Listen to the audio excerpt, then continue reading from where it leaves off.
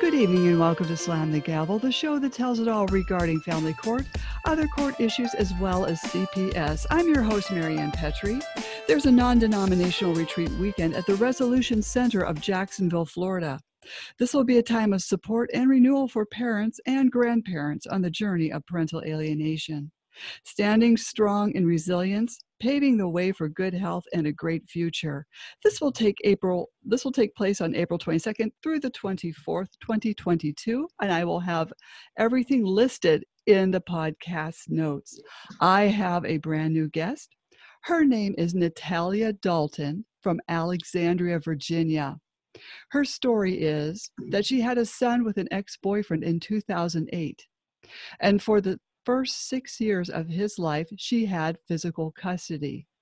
When she started to notice her son acting aggressively, returning from visits with his father in 2014, she went to the court for help. Rather than investigate the change in her son's behavior, Natalia says the court put her under a complete microscope. And then, in April 2014, at a status conference, her ex-boyfriend's attorney, Donnie Colton, filed an emergency motion to switch custody because he claimed that Natalia had come to her son's school barefoot.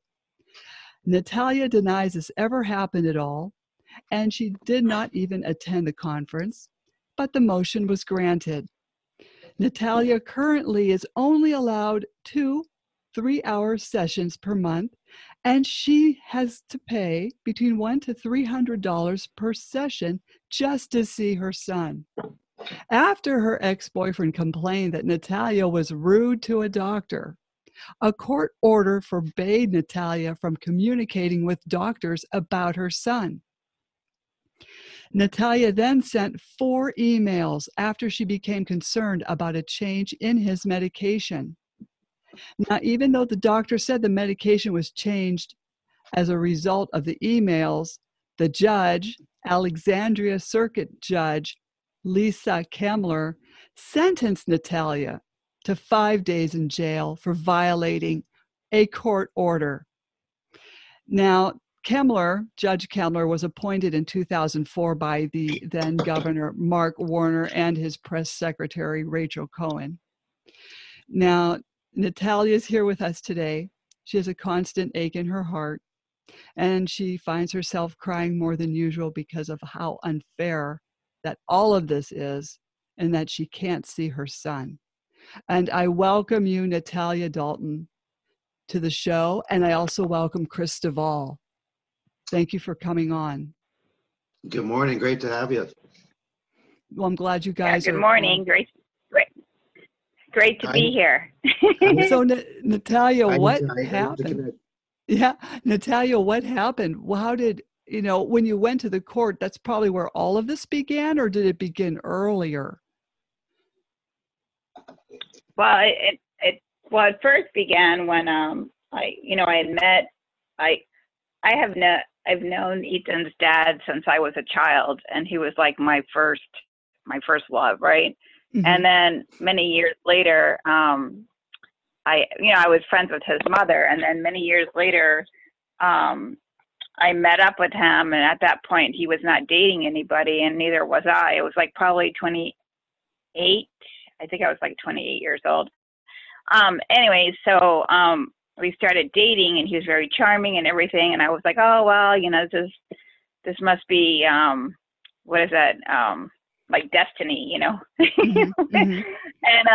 And so when we started, he was very sweet, very romantic, very charming, very extremist with everything. For Valentine's Day, he would give me flowers every day. We weren't living with each other at that time. Mm-hmm. And then eventually everything started to change when I went to live with him. Then his true self came out, where he was starting to show behavior of abuse, Mm-hmm. Mm-hmm. Very explosive personality, very controlling, very he manipulative, he used a lot of abusive words, like he was always putting me down or whatever. Mm-hmm. Nothing I ever did was ever good enough. Mm-hmm. It's like it was kind of like a perfectionist who was, Mm-hmm. if he didn't do things the way that he wanted or how he felt, like he would slander you or not make you feel good. Mm-hmm. So then after dealing with that for a few years, and I actually wrote like a diary of all the incidents, because I still remember all the incidents like if it was yesterday. Mm-hmm. I decided that I couldn't deal with this anymore. So at that time, when I left him, I finally got my own place out in Pentagon City in Arlington, Virginia. And I finally moved away from him because I realized this was not a healthy, it was a very toxic relationship. And I almost felt like I was walking on eggshells. You know, that book, Walking on Eggshells? I don't know if you ever heard of it.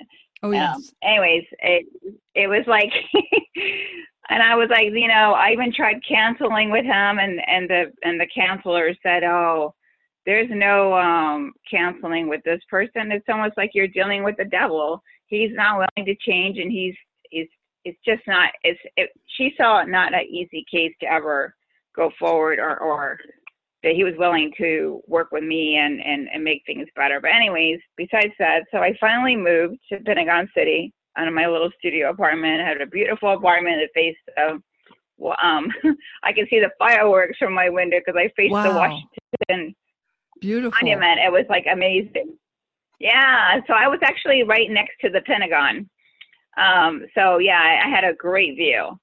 So here I am 3 months into the apartment, or 2 months in, and I realized that something happened in my system, where I apparently I wasn't, I didn't know I was pregnant. I thought that a lot of things were happening in my body because I was so stressed out with being with him and then moving, right? Mm-hmm. And then like 2 months later, I found out that I was pregnant with my son. So I was kind of like one of those women who thought, oh, well, maybe if I have a baby with him, maybe. At first I didn't want it. I was in a lot of challenging whether to keep the baby or not, because I was very depressed over the whole situation with the father, right? Mm-hmm. But anyway, I kept Ethan, so I went back to the father and I told him, that we were going to have a baby and everything. And so for a year there, I was still living in my studio apartment and just going over to the dad's house in Silver Spring. And we were having some kind of relationship like that. And then at that time I was pregnant, and I should have realized the signs of all because even during my pregnancy, he was still acting irrational and mean to me. And, but I don't know what made me go to live with him at one point, but at one point when the lease was up, we decided to live together. But it just went downhill from there. So like when Ethan was like 16 months old, I'd saved money and everything. And I said, you know what, I'm leaving this situation, even living together or even with the baby, this isn't working at all.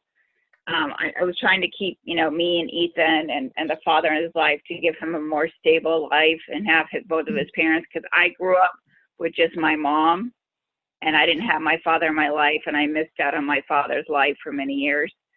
So, but it just wasn't working.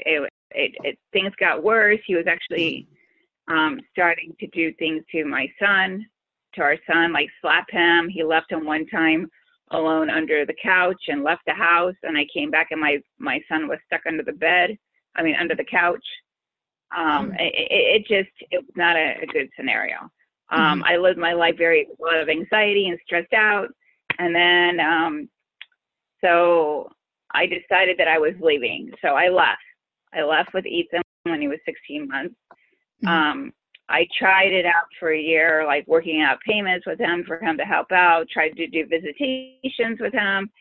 That was always a roller coaster. He kept telling me when I would try to let him see his son, I'm not your babysitter. I mean, I'm not going to be watching. At that time, he was alone. He didn't want to be responsible of his son, even though I was trying to get him to keep being active with his son in his life, right? Mm-hmm. I just thought that I took away how he treated me, and I thought, he should still have a relationship with his son. So then, we did that for a year, separated, and I tried, and then, I don't know, in 2010, I had to go. My grandmother wasn't doing well, and we thought that something serious was going to happen to her. So at that time, I had my son with me, so I had to go to court because at that time there was no order, really, for me to just leave the country with my son without the father's signature, right? Mm-hmm. So he didn't want to sign for the passport, and so I had to go back. I had to go into court. That was the first time I went into court. They gave me sole custody temporary because the father didn't show up at the hearing. Mm. And he didn't want to do anything. So they let me leave the country with my son for a month or two. When I came back, that's where everything started. As soon as I got back, a GAL was assigned to our case, a guardian ad litem. She started investigating both homes, and she realized, that the child would have been is better fit with me. Mm-hmm. At that time, the father didn't have a bed. He didn't have enough food in his house. It was a better scenario at that time for the child to live with me. So they gave the father every other weekend, right? Mm-hmm. And then me, primary custody, but it was joint. Mm. So we were going on from 2010, 11, 12. I was trying to be co-parent with this father, flexible and everything. Mm-hmm. But over the years, the exchanges were just getting horrible, and to a point where I had to go back to court again, and that was in 2014 or 15. That's where everything started worse from there. But so anyway, so in 2014, so the exchanges were going very bad, where he was pushing me or he was slandering me, like telling me mean stuff in front of my son or insulting me, or it was just getting out of hand. Mm-hmm. So I decided in 2014, let me go see the legal services and I think I'm going to have to go to court on this because I can't just not have him see his dad, and we need some kind of advice here, right? Mm-hmm. So then I don't know. Did you want me to go on with the story? Am I doing well? I think it's interesting because I think anyone listening to this, especially, I hope there's some young people listening to this, see how people's personalities can change when you get to either move in with them, or perhaps even if they give you an engagement ring, they need to see that these personality disorders can change and do exactly, and this stuff had been done to myself as well. So we need to educate our young people on this. So keep going. Oh, yeah, no, I totally agree with you. Yeah. So in 2014 or 15, I went to legal services. I found a lawyer who only charged me $700. She was new on the case. She was one of those new lawyers, young. Mm-hmm. But she wasn't a bullfighter. And I kind of regret that because looking back on my case, based on the father's personality and the lawyer that he had, I think, she didn't defend me the way she should have. And that's where everything started. So when I went to her, I said, I'm really concerned about my son's behavior. I'm noticing in school, he's flipping tables over. He's doing things to little girls, like being mean to the little girls.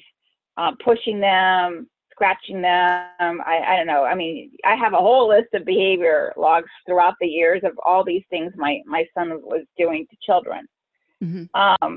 And it was getting out of hand. And I told the father, so I went and tried to talk to the father like I always do before I went to court, because I believe in co-parenting and working things out. I'm not really good to the legal system. But the father is one of those parents like, I could do whatever I want on the weekends with our son, you know. And so he was having our son play at 4 or 5 year old Call of Duty, Halo, and some punching bat. Okay. Oh no. And oh no. they were already diagnosing my son at an older age that he had an emotional delay emotional development or something like that. Yeah, so he was already having some emotional issues, right? Mm-hmm. So anyway, so he was taking this violence to school. So now he's watching these games called Explosive Men, and he's going to the school and jumping off a chair and saying, "I'm going to explode the school. I'm going to explode the kids." And he's drawing pictures of cutting kids' heads off. And I mean, it was getting really out of hand. And I was a teacher. So I was like, oh my God, this is terrible. And I told the father, please do not play these games with our son. He's too young. This is not age appropriate. This is for mature. Well, I can do whatever I want. Mind your own business. So I think those games were really affecting my child. And then I started doing a lot of research on my own and reading, and on video games and impact of children with under an IEP, and how that affects their development and their behavior and everything. And I was so upset. And I was telling the court, you know, that he's playing these video games and they're really impacting my son, and it's causing him problems everywhere. He's become, you know, aggressive with other kids, and now he's throwing tables over, and now when he comes to visit me, he's kicking me, or he's throwing tantrums and it seemed like every time he returned from his dad, he was kind of like rejecting me in a way. And it was like, this is very strange. Then it took him a couple of days once he was with me to adjust and come back to his, you know, loving me again and stuff. So those were all the things that I was telling this lawyer that was my concerns on why I needed to go back to court. Well, then she suggested, well, based on what you're telling me, it sounds pretty serious, and the father doesn't want to work with you. So let's just file a motion and have him have temporary supervised visitation until we get to the bottom of what's going on in the dad's home. And so I thought she was giving me the best advice. So here I am following her advice, and we get into court, and everything was going well in JDR. I was able to keep custody at the beginning, and then they did this 6 months trial period where they were going to see how how Ethan does, and with me. They didn't do the supervised visitation for the father. They kind of dismissed that. And a matter of fact, they actually things actually got worse for me. So instead of listening to me in the court and doing what and me raising concerns about my child and his behavior and everything, the court started like looking at me with a microscope and thinking that maybe they were thinking that I was saying all this or doing all this because I wanted to get the father out of his life. I have no idea what they were thinking, but that was never the issue. Nothing has ever been brought up in court that I'm one of those alienating parents. If anything, I've always worked with the father. I've always tried to make it. The only reason I went back to court was because I was more concerned about my son and what was going on with him, and if he needed intervention, or if the father was lacking some kind of parenting skills and he needed some more skills. If somebody could have told him, hey, you know, video games are not good for your child, this is not healthy. I don't know. I was trying to think of other solutions, you know. But it just got worse. They put this GAL on the case, who her name is Isabel Kallenbach, and then she started investigating, and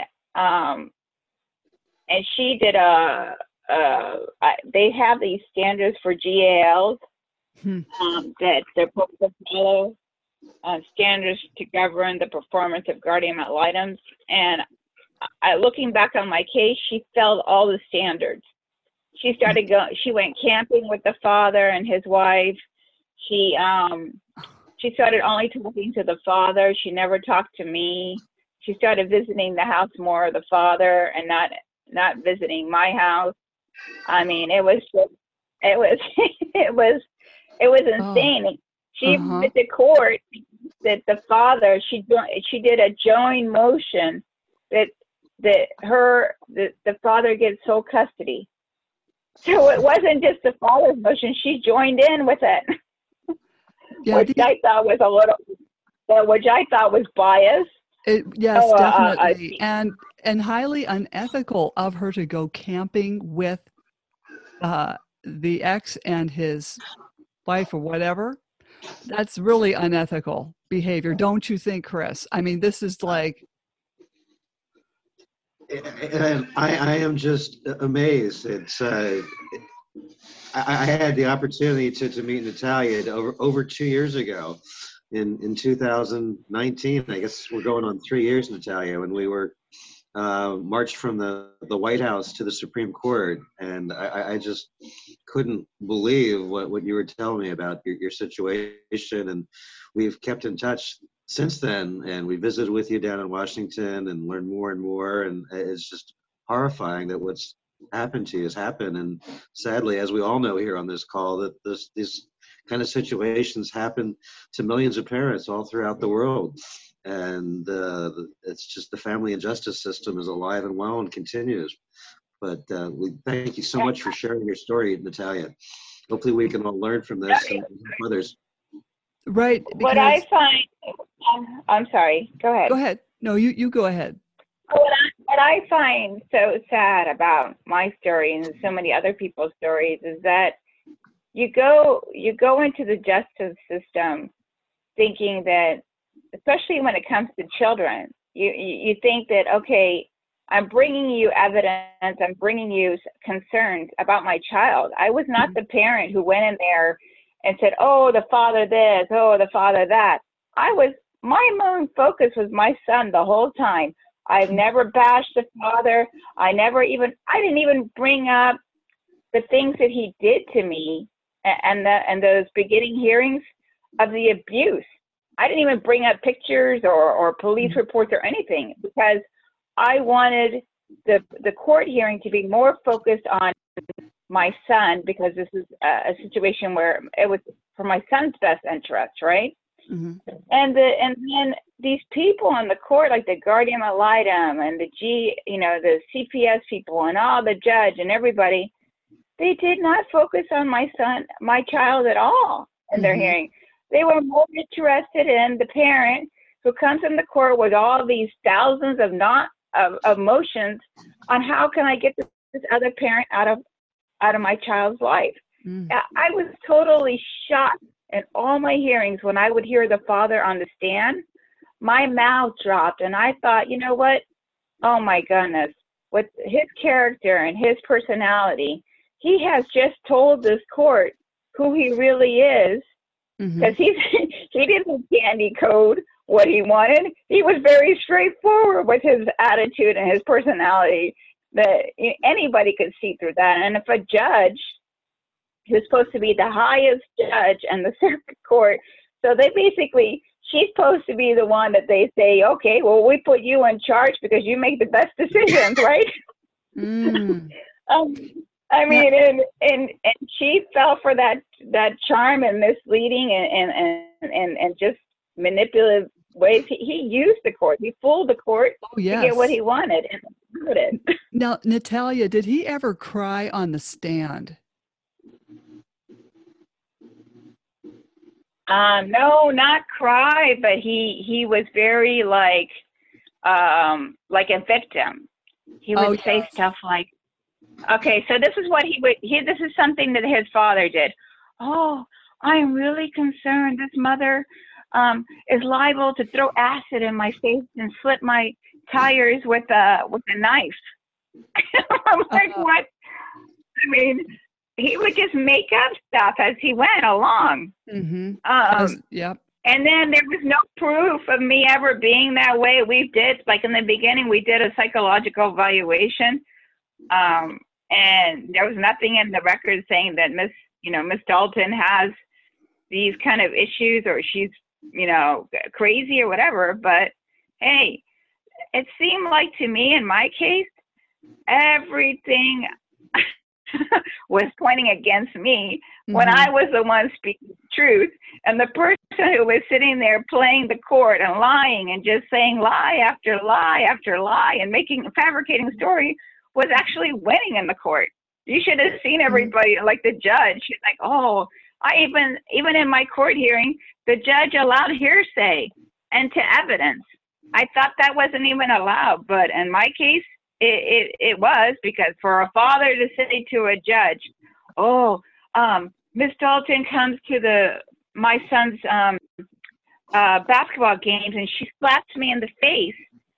And then the judge goes, with no proof that I ever did that, there was no marks on the dad's face, which I would never do because that guy is a little out there. And if I ever tried to put a finger on him, he probably would really hurt me. Once he tried to choke me and throw me off the balcony.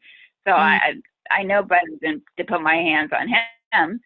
So, anyway, and the judge, due to the fact that the father says that you went to the school, the game, and you slapped him in the face, therefore, Miss Dalton, you are no longer allowed to attend your child's activities. So they took it off the order. Oh, my gosh. There was no proof, nothing to show that this was ever true. Mm-hmm. I brought up that the father came to the basketball game full with alcohol in his breath, and he just drove my son to the baseball game, and then at one point the father got his camera and started filming me, and the father and my son says, don't film my mom, which I thought was inappropriate. He shouldn't have acted that way. Mm-hmm. And I was telling my son, the father, why did you come to this game full with alcohol in your breath? That's not, and then you drove my kid here. And so he invented that I slapped him in the face. So the judge dismissed what I said and took his word as enough to take me off the games. So I can't do my son's activities anymore. I am so sorry. It seems like Judge Kemmler recognizes a personality disorder so much as herself. I've had other guests on that say that, these judges look for someone like themselves, and then they rule in favor of that person. Yeah, it's really sad. And I agree. I think, for all I know, that's me. Maybe she has a narcissistic personality as well. Otherwise, yes. I even think his attorney is the same as him. Yes. Yes. In fact, it seems that these judges, the ones that I've been hearing about, have been narcissistic and sociopathic tendencies. And granted, I'm not a psychologist, but I was a psychiatric nurse for a period of time. And you can see a sociopath, you know what you're looking at. And that's what these judges look for. They look for someone that looks like them, dresses like them, acts like them, convincing, smooth, and then they disregard that target. Then they turn that other parent into a target, which is what happened to you. Right. And see, and the sad part is that that's what I was telling you in the beginning. The justice system has failed me and my son. Because you go to the system thinking one way, okay, you know, I'm going in here and I'm going to get the help that I can't get just trying to co-parent with his father. And then they go and they fail you. And actually, due to going to the court, which I regret now, look where I'm at today. I don't even see my son anymore. I mean, and all I ever did was try to help my son. All I did, everything Natalie, I did. Natalie, even if you didn't go to the court, let's say you tried to take him to a psychologist, that guy would have stepped in, because this is what happened to me. I tried to get my kids help first, and the ex had a fit, and then suddenly you get sucked into a court situation. So don't blame yourself. This would have happened no matter what. Don't you think, Chris? I agree. I mean, I don't even understand what's the point in going on the stand and raising your hand and say, I will tell the truth, nothing but the truth. I mean, what is that, a joke? It is, yes. Because as you know, there's no Bible there. What are we swearing on?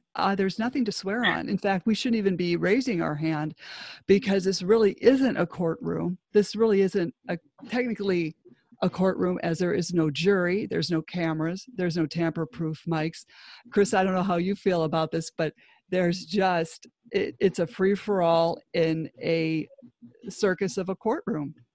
And it's all orchestrated by the attorneys that are looking to create chaos, because they really have no interest in resolution. So their entire livelihood and profession, at least with regards to when it comes to family law and custody, is to create chaos, because that creates more billable hours, more heartache, and more emotions of the two parties that are literally pledging their entire net worth or lack thereof to their lawyers, because they care about their child. And the lawyers are, to them, it's just another case. It's just a game.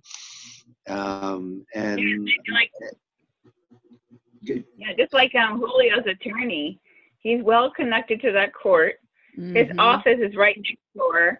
My understanding that there was the attorney was has some kind of partnership with the judge. He's known her for years. I don't know if they went to school together or something, but the way they act in that courtroom, winking at each other, she only lets him write the motion. So even though my attorneys will put like inputs into the order, she will only sign off on what the other attorney writes. Oh, this happens all the time. That was collusion. Sometimes, like, you have to look into the relationship between the judge and that opposing attorney. Did they ever work together in a capacity in that courthouse? How often do they golf together? There's something going on that this was rigged.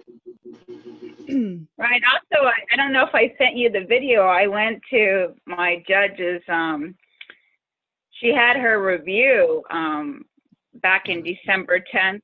I don't know. Did I send it to you, Chris?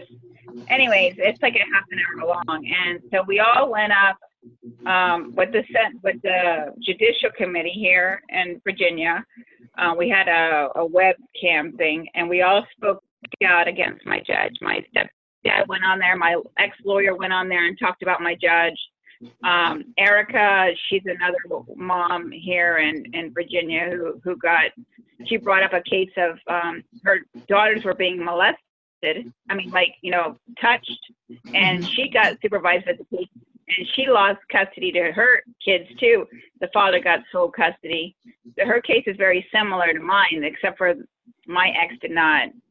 I don't think he's ever sexually hurt my child. Well, I do remember an incident where I had to call CPS, but CPS never does their job, so it was just a waste of time. Exactly. So here I thought that was like the first case where my son was reporting on one of his visits from his dad.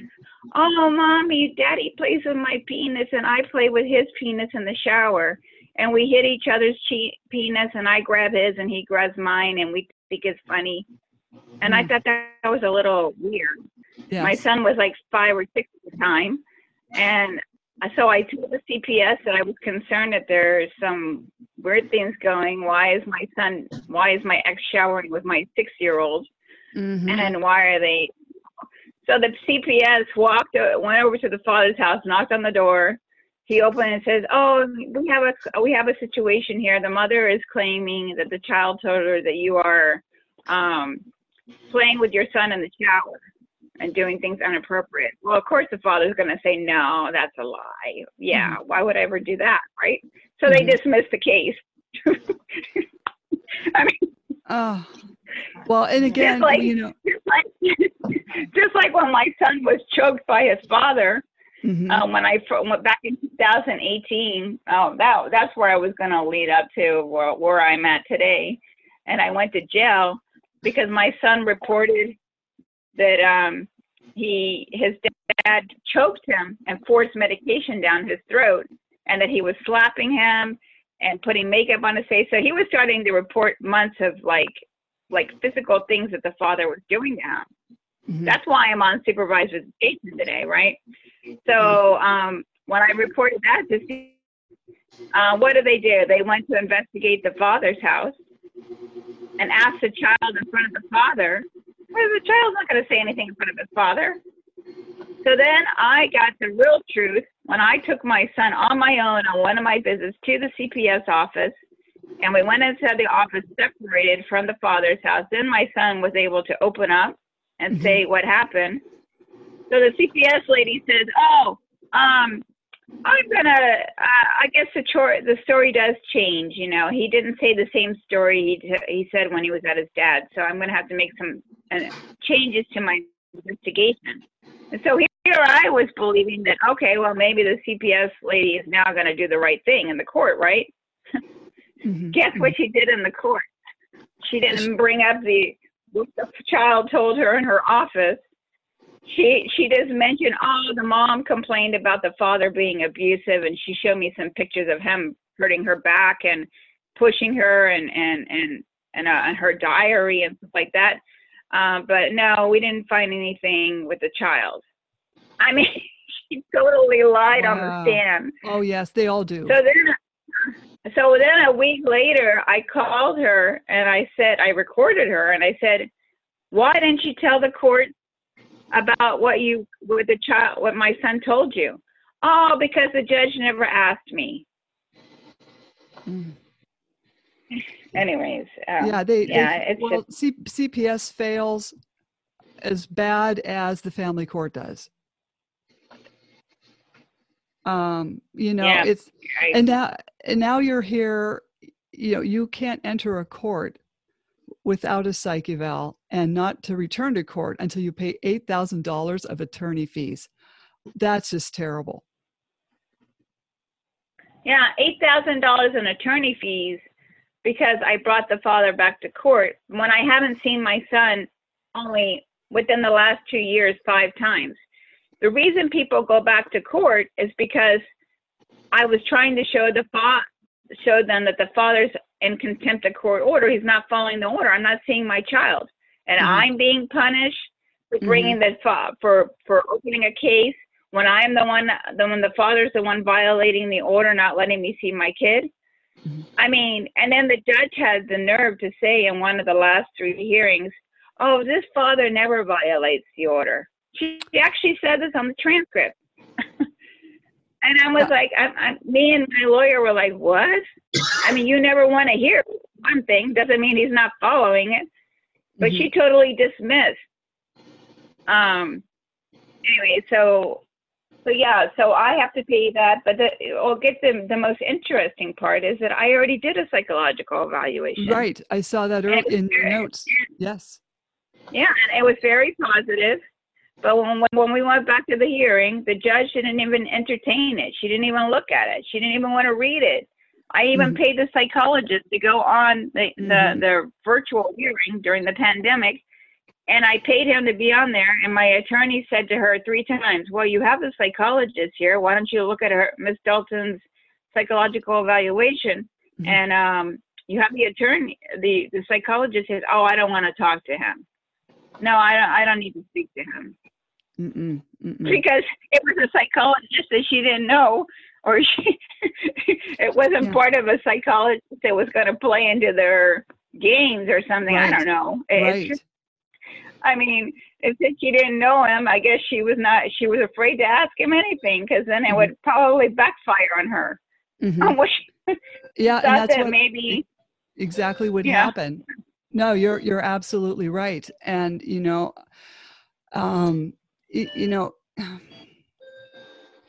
this judge is corrupt. The opposing attorney, all these people, actually, the guardian ad litem, they're taking part in psychological child abuse, and I would even say physical child abuse, sexual child abuse. Yeah.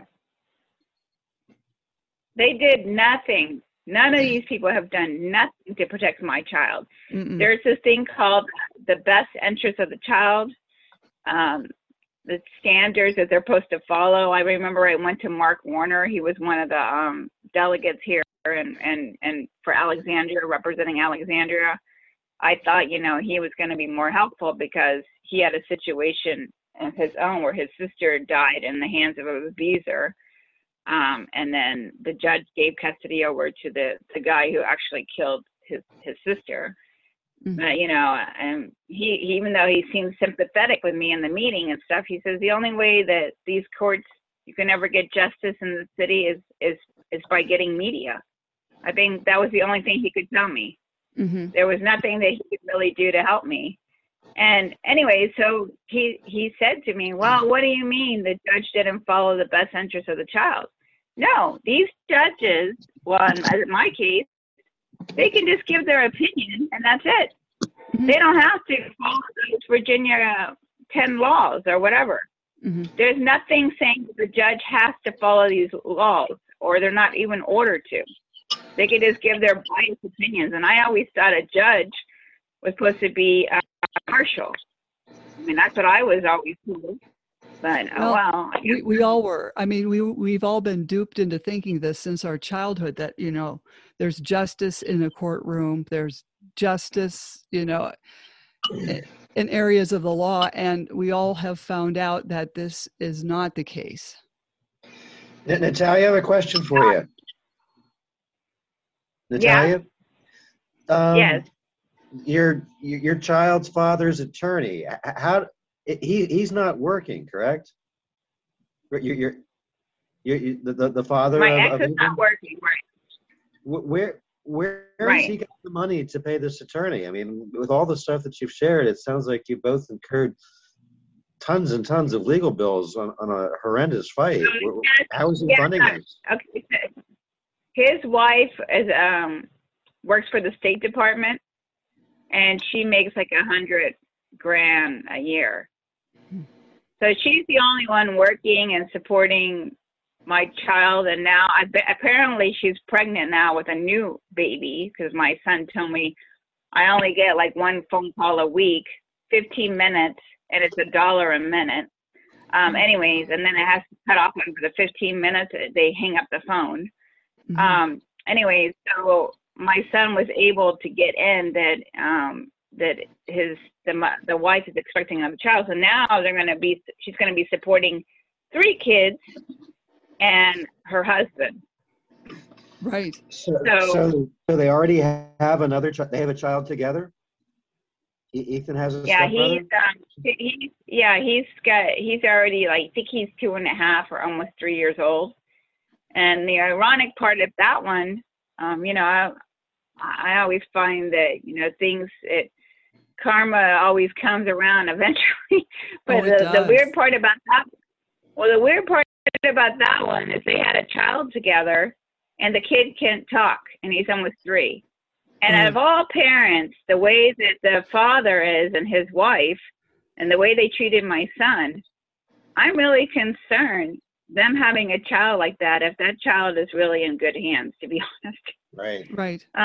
Because they're like a perfectionist kind of people, you know what I mean? Narcissistic, like high expectations. And, you know, Julio didn't even want to accept that our son had an emotional disability. That's why he took him away from the IEP and threw him in a private school with no support team at all. Can you imagine now he has a son who can't even talk? He's one of those parents that are like, he's probably going bonkers.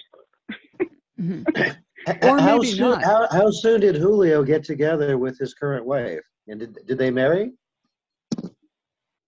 So they didn't get married until 2000. So when he lost his job in 2017, shortly after they got married, which I thought was weird. You know, they just all of a sudden he loses his job, and then all of a sudden they get married. But now, did they have a child right away when they got married?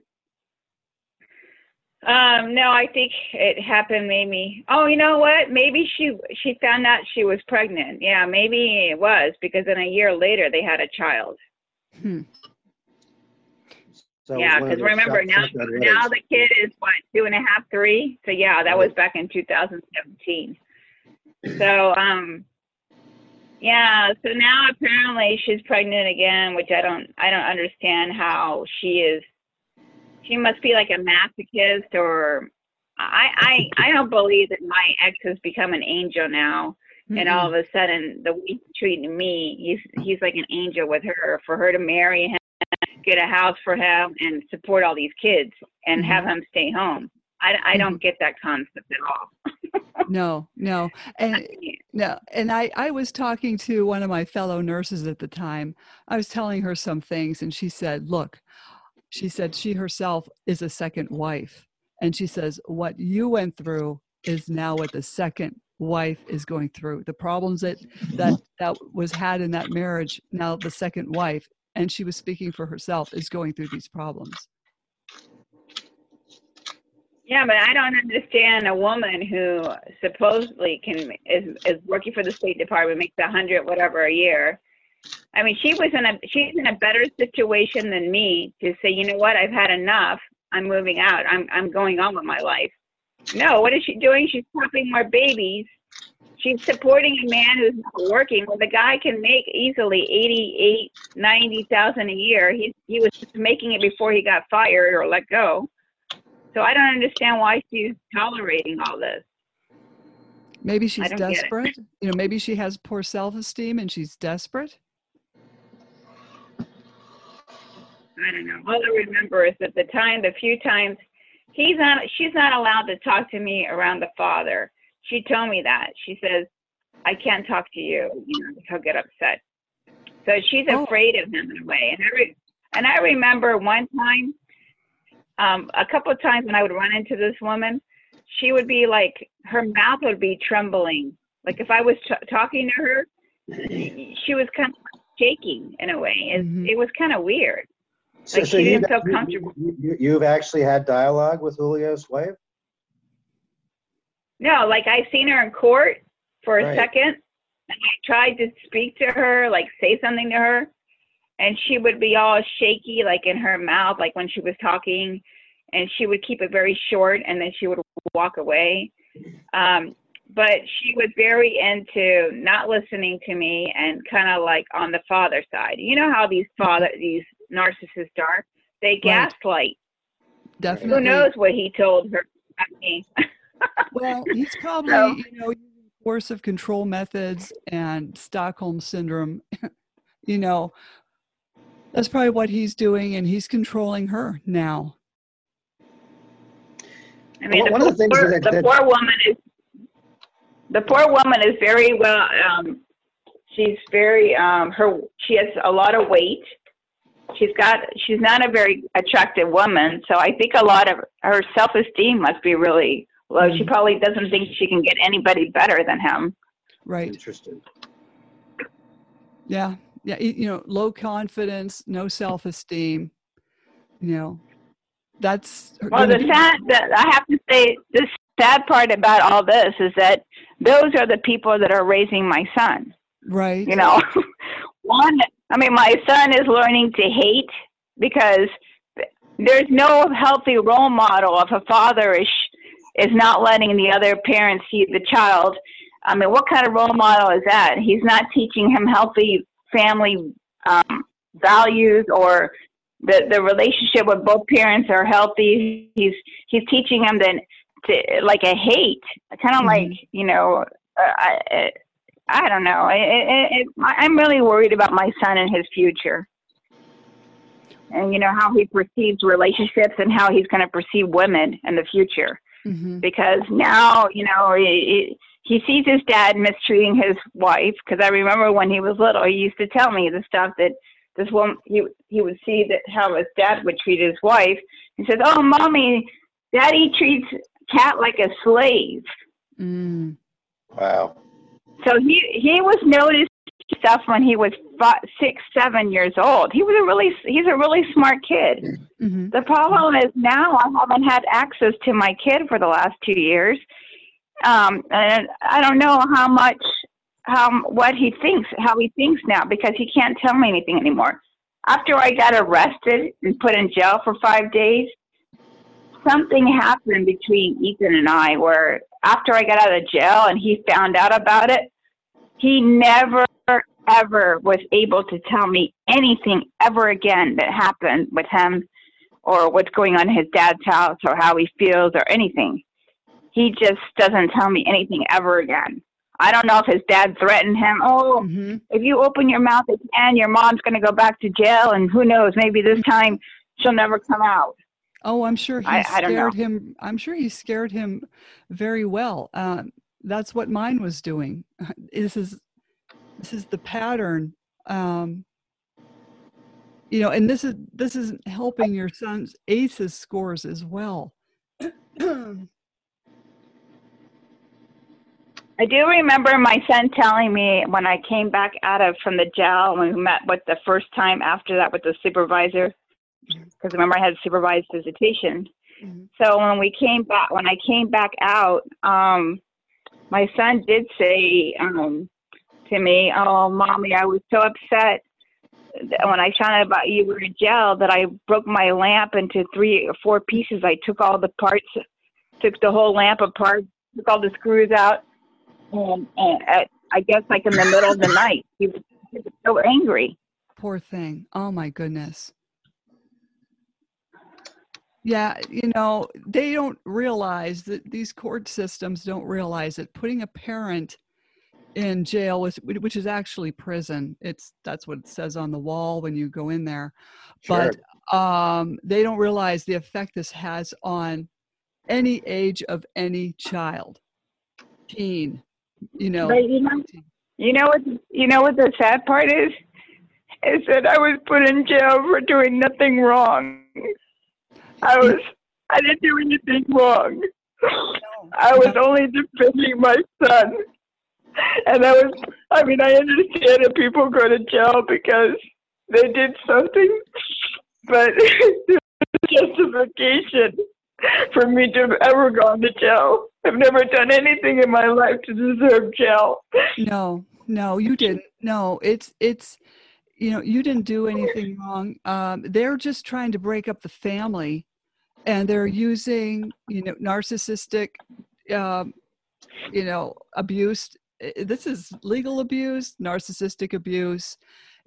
I'm so sorry, Natalia. I did do a podcast with Amy Vanderlinde, and I can send you the podcast, but she offers some really good coping methods when you can't see your kids.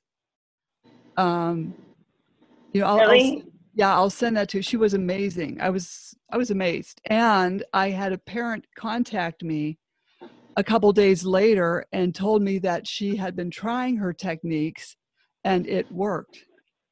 And she, explained how, her 2 kids started texting her that 2 days later. And I was like, whoa, that's very interesting.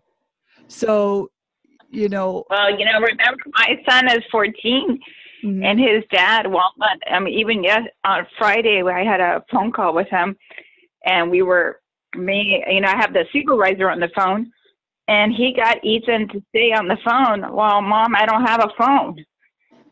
I know Ethan doesn't have a phone and why he doesn't have a phone, but that's terrible. Right. I'm sure Ethan, he must feel very left out. He sees all his friends at school with phones, and he can't even have one. It's like my son lives in a cult. Right. It is. And I'm sure with him not having a phone, that's because of his father not wanting him to have contact with you, and he's afraid that if he has a phone, he'll realize he's able to contact you. It's all coercive control. And, being that he is 14, which I think is a good thing because he's going to start seeing through what his father is pulling on him and you. Well, here's some of the problems that I'm having on the phone calls now.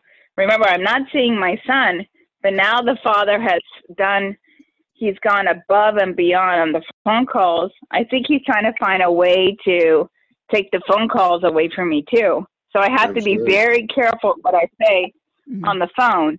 So now he's put out these emails, these stipulations before I could have a call. You are not allowed to talk about future visits with our sons. You are not allowed to say, I look forward to seeing you. I would like to see you.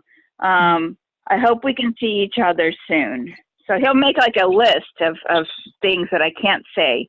Or, I tried to see you today, but it didn't happen. Because he doesn't want any of the blame going back to him.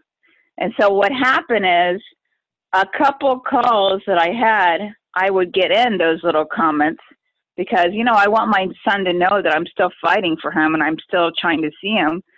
So at the end of the call, I say stuff like, oh, Ethan, I really was looking forward to seeing you, but it's not going to happen after all tomorrow. And so I guess Ethan was going back and telling his dad, because now he can speak up. He's probably saying, you know what? Why is it when I talk to my mom, she's telling me stuff like she was going to see me and then she's not, and Ethan's probably wondering, why am I not seeing my mom? And why is my mom saying she's trying, but it's not happening? So he probably wants to hear an answer from his father. And his dad is probably making up some stupid lies like, oh, your mom has to work late, or your mom has other things more important to do than to see you, or she just doesn't have time for you. Who knows what he's telling him. And then when I go and say stuff like that, it sends mixed signals to my son, right? And so I think what happens is the father is now getting upset because now my child is questioning him. So he thinks, okay, well, now that my child is questioning him, maybe now I need to set standards on conversations that my ex is having with my son on the phone, and making this like she can't do this or she can't continue the call. So now he's like trying to control the call. Do you think he's listening in on the calls? Yeah, I think he's listening, and I think he's listening, and I also think he's recording them.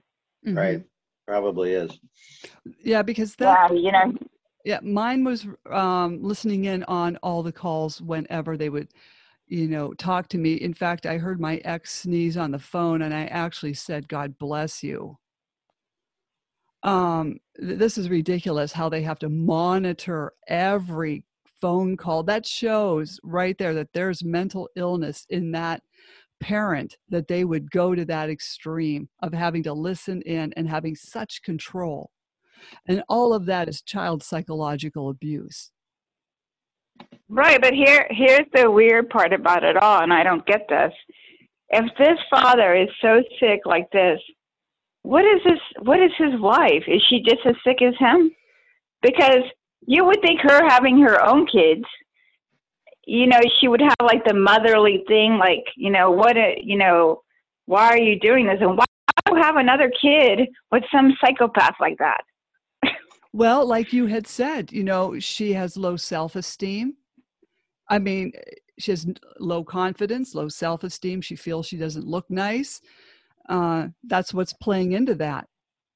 So she'll stay in that relationship because she's grateful to have a man. You know what I think, though? As sad as I am that my son, I left the father. I honestly left the father, not only because of the way he treated me, but very importantly, I left because I didn't want my son to grow up and see that his father mistreated women. You know what I mean? Mm-hmm. I didn't want him to have that idea that his father is nasty to women. And also, I didn't want my son to grow up and think that was okay to mistreat women, or and when I left, I think now all these years that one day maybe my son will understand that, well, my mom was very strong, and she didn't put up with my dad. Mm-hmm. And he's probably gonna think really bad about his stepmom. Say, well, look at my stepmom. She just dealt with it and tolerated it. Mm-hmm. So I think at the end, I'm hoping that my son is going to have a higher respect for me for walking away from that situation. Definitely. And seeing stuff. I think so too. I pray that my son, even though he's not in my life, that he would be proud of me one day. Oh, yes, he will. He will. And I'm going to send you Amy Vanderlinda's podcast, and then you'll understand what I'm getting at. Just keep on keeping on. You've got friends that you can talk to, and at least he's 14. And then what if he wants to go back to the court and tell them, I don't want to live with dad, I want to go live with mom? Yeah, but I don't know why my son isn't. This is the part I don't understand. My son is 14 years old. He has friends. He goes to school. Why doesn't he ever think to go down the street, let me get a payphone and call my mom? Mm-hmm. Or why? Yes. I mean, why isn't he thinking like? A lot of times when I'm on the phone with him, I want to say I'm afraid to ask him because I don't know if his dad is listening or yeah. But I want to say, Ethan, why don't you just tell your dad you want to see me? Mm-hmm. I mean, he's afraid. And what he says. There's Stockholm syndrome taking place in that home. There's massive coercive control, and it is like a cult. And I often wonder the same thing, like, why can't my kids just borrow one of their friends' cell phones and just call me? But they are too afraid. They're just too afraid. And that's But what is there to be afraid of if they can do it like without the other parent knowing? I mean, they could go somewhere else.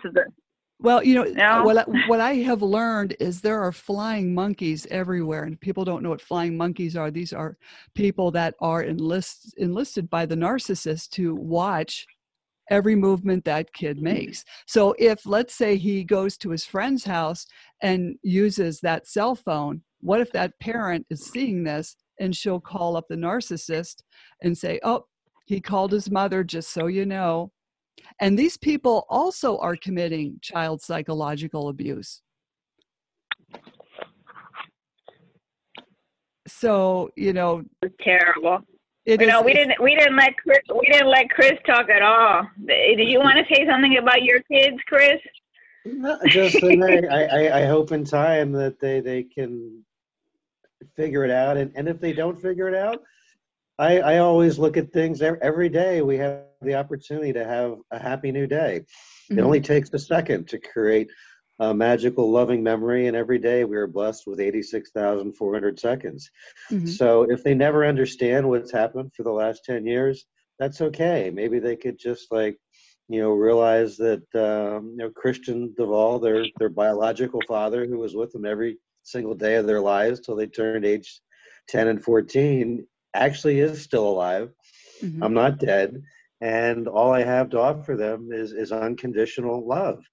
And what have they got to lose by experiencing and enjoying that love, or Mm-hmm. even just talking to me as a human being? And Mm-hmm. I fully understand from sadly learning so much about this that children that are in their situation, and my kids are no longer children. My son just turned 23. My daughter's 19.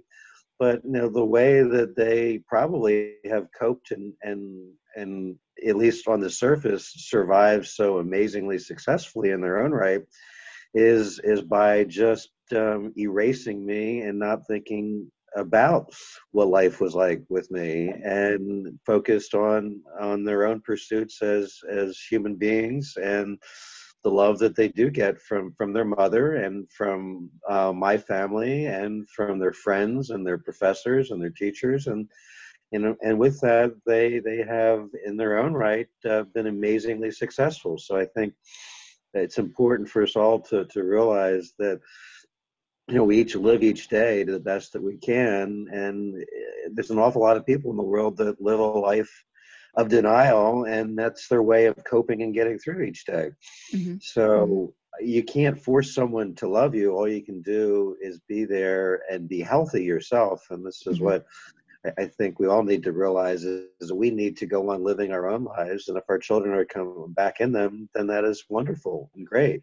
But we need to stay healthy ourselves and to continue living our lives Definitely. and Well helping said. others. And that's what's so great. What I find very sad about Chris' thing is, and I pray that this doesn't happen with my kids. My son, because I only have one son. Well, he has his two, and his two aren't talking. But he also has his. I know he loves his girlfriend's kids too, and at least he has them too. But I was gonna say it would be very heartbroken if after all these years me fighting and kind of like Chris, and then look, like he said, his kids are what, 23 and 19. You would think by that age they would want to hear two sides of the story. How can a parent manipulate a kid even past the age where they don't even want to get to find out for themselves of what their other parent even said was true or not? Well, they've been brainwashed. It's all that brainwashing, the Stockholm syndrome, coercive control. And it's not like this has happened countless times. Interesting story. If you haven't researched it, I suggest you Google it. Is Steve Jobs, who gives the quote of "We are all imperfect human beings," but he had an unreal relationship with his own daughter, who has come to terms with it and wrote a book about it, but more importantly, even with his own father that he never ended up seeing. He was adopted, and it's a long story, but it's a fascinating one as to how human beings, for whatever reason, if they don't want to deal with this particular situation, can just put it aside and go on and lead what is their own successful or not necessarily successful life, because you're only seeing a piece of someone in their life story. There's always stories, and there's always the rest of the story. And it's important for us all to realize that. I know in my own story with my father, who I sadly lost last August. He was my closest parent. He died of the pandemic, the COVID-19, and it was very devastating to me. I was very heartbroken because my mother kept me from my dad so many years, and I was kind of like what Ethan's going through now, where I didn't see my dad or have a relationship. I think I saw him when I was 11 or 12, and then after that I didn't see him anymore. It was a very sad situation. But when I was 18, I went looking for my father. I wanted a relationship, and I pray every day that no matter how much I fight and I don't know what the outcome, what things are going to be like the next couple of years. I'm hoping it gets better and I will be able to see my son. But I'm hoping that my son has my character and he sees through this and he does want to have a relationship with me. But I don't know. It's so many sad stories of kids, like even you, Mary, and your own. It's sad. There are kids that are so brainwashed that they just don't want to know the other parent. They're so fixated with the other parent and what they said, and say that's got to be like the truth. Yeah, exactly. Well, hopefully, they will all see through this, and we just have to, like Chris said, take care of ourselves, find new hobbies, stay busy, and just live your life and just sit back and wait, because you just never know. And, Natalia, do you want to be contacted if parents want to contact you if they have any questions? Of course. I always want to hear other parents, and I also want to help whatever I can and give them advice, and maybe, we could help each other if they're going through the same thing. And, I always believe when people learn from each other, and, right. and that's the only way I'll get through this. So you're on Facebook. Do you want them to also contact you on your private email? Yeah, that's fine too. Whatever they feel comfortable. Okay. Or they can send me a message in Messenger. Right. Okay. Do you want to say your email? Yeah, my email is Natalia, Natalia .Dalton, DALTON @gmail.com. Okay, and I'll put that in the podcast notes. I don't want to keep you guys too much longer, but I thank you for coming on the show. And I'd like to have you both back on, for updates and such. So don't jump off. Slam the Gavel is a podcast to help the public understand what really goes on in these family courtrooms that in turn perpetuate parental alienation. I'm your host, Mary Ann Petrie, author of Dismantling Family Court Corruption, Why Taking the Kids Was Not Enough, and Cry Out for Justice, Poems of Truth. Please join us again here with Natalia Dalton and Chris Duvall in the future, and other guests. Thank you again. Okay.